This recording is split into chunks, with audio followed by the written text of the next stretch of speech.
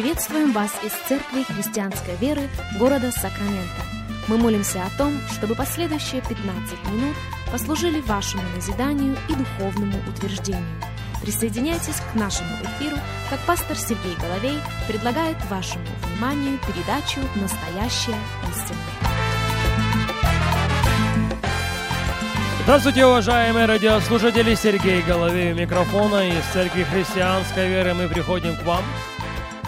Еще раз слова нашей благодарности и слова нашей признательности всем и каждому за то, что становитесь частью нашего вещания сегодня. Как мы продолжаем наш разговор о важных принципах или аспектах из жизни Первоапостольской Церкви. Уверен, что эти принципы могут и должны быть адаптированы современной церковью, вне зависимости от того, где она географически расположена. Наш базовый текст остается тем же, а именно книга «Деяния апостолов», 5 глава, и мы начнем читать с 12 стиха. Если у вас есть возможность открыть Библию вместе с нами, будьте добры, сделайте это. «Деяния апостолов» 5:12. «Руками же апостолов совершались в народе многие знамения и чудеса, и все единодушно пребывали в притворе Соломоновом. Из посторонних же никто не смел пристать к ним, а народ прославлял их.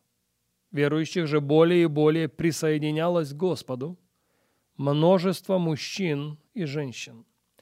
Так что выносили больных на улице и полагали на постелях и кроватях, дабы хотя тень проходящего Петра осенила кого из них.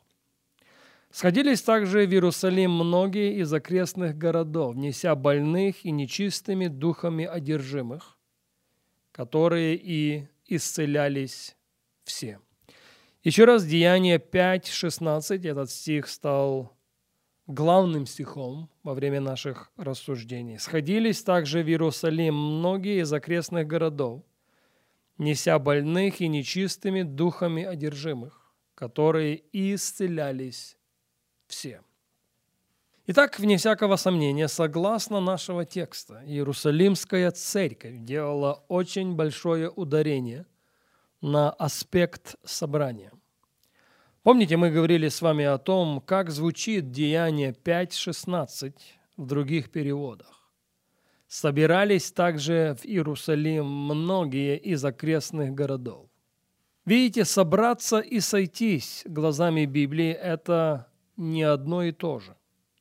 У собравшихся есть огромнейшие преимущества перед сошедшимися.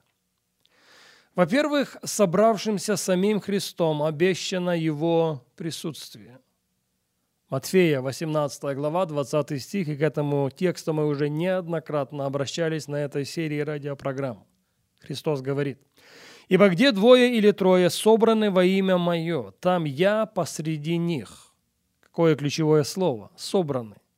Где двое или трое не просто сошлись, но где двое или трое собраны в Мое имя, им Христос гарантирует свое присутствие. Позвольте мне повториться в этом. Несколько собравшихся впечатляет Бога больше, чем множество сошедшихся. Я повторю это еще раз. Несколько собравшихся впечатляет Бога больше, чем множество сошедшихся. Во-вторых, в среду собравшихся, не просто сошедшихся, послано быстро текущее слово Рема. Книга «Бытие», 49 глава, и с 1 стиха. Кстати, этим стихом мы и закончили нашу прошлую программу. Бытие 49:1. «И призвал Иаков сыновей своих и сказал: соберитесь, и я возвещу вам, что будет с вами в грядущие дни, для того, чтобы пророческое слово высвободилось. Призванным надо собраться». Подумайте об этом. Иаков в этот период своей жизни практически приходит к финишной линии. Последние 17 лет были хорошим временем для него. Его контакт с Богом, можно так сказать, его взаимоотношения с Богом на самом лучшем уровне. Физически он начинает ослабевать, но духовно он становится сильнее и сильнее. Его духовные глаза видят и видят очень хорошо, его духовные уши слышат и слышат очень хорошо, несмотря на то, что, повторюсь еще раз, его физический человек ослабевает изо дня в день. И у него, как у отца семейства, большого семейства, есть слово для своих детей. Не просто слово, есть слово от Бога, есть слово рема, есть пророческое слово, есть взгляд в будущее, есть обетование, которым Бог связал себя с этой семьей. Но Иаков не может высвободить это слово, пока не будет иметь место собрание. Заметим, сначала он их призывает, а потом призванным повелено собраться. Посмотрите, как Библия повторяет себя в этом аспекте. Книга Второзакония, 33 глава, стихи 4 и 5. «Закон дал нам Моисей, наследие обществу Иакова. И он был царь Израиля, когда собирались главы народа вместе с коленами Израилевыми». Еще раз. Он был царь Израиля, когда собирались главы народа вместе с коленами Израилевыми. Сильно. В этой главе Моисей, подобно Иакову, благословляет уже не семью. Он благословляет нацию. Он смотрит вдаль. В 33 главе его жизненная стезя приходит к заключению. Позади очень богатая жизнь, которую можно разбить на 3 периода, каждый в 40 лет. 40 лет в Египте, 40 лет в пустыне. 40 лет, опять-таки, в пустыне по дороге из Египта в обетованную землю. По сути, он приводит народ израильский к пределам обетованной земли. Он знает, каким будет будущее у народа. Он хочет высвободить слово благословения для каждого из 12 колен, но не может. Не может до тех пор, пока не будет иметь место собрание. О чем мы с вами ведем речь? Мы с вами говорим о том, что у собравшихся во имя Его есть ряд преимуществ перед просто сошедшимися. Собравшимся Христос обещает свое присутствие. В среду собравшихся послано самим Богом быстро текущее слово, слово рема, настоящая истина. А почему, вы думаете, разрешите спросить, сделался шум с неба, как бы от несущегося сильного ветра в день Пятидесятницы? В книге «Деяния апостолов» в 1 главе мы с вами читаем следующее. Послушайте очень внимательно.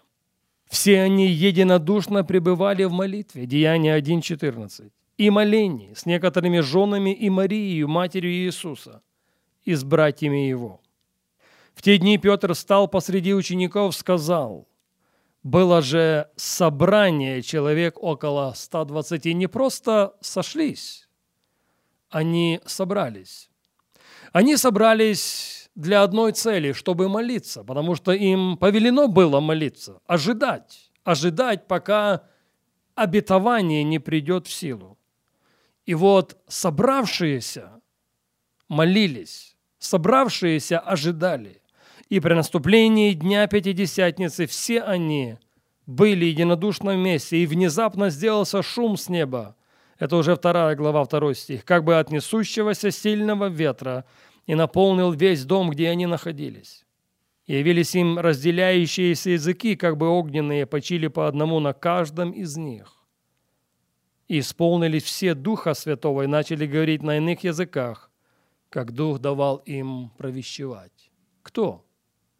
Собравшиеся. Не просто сошедшиеся, повторяю, далеко не первый раз, собравшиеся. Потому что им гарантировано Божье присутствие. Потому что в среду собравшихся ниспослано слово, быстро текущее слово, слово рема. В среду собравшихся во имя Его, приходит Дух Святой. И когда приходит Дух Святой, согласитесь, Это, пожалуй, все, в чем мы нуждаемся, не так ли? Но об этом мы должны будем продолжить наш разговор на нашей следующей программе.